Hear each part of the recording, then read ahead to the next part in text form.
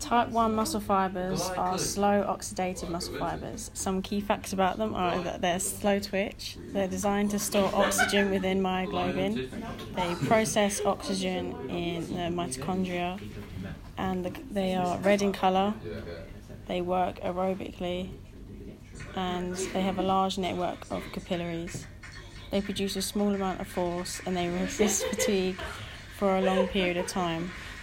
Long distance runners will have around 70% of type 1 muscle fibres in their body. Some examples of type 1 muscle fibres will be used in long distance runners, long distance swimmers and in cyclists.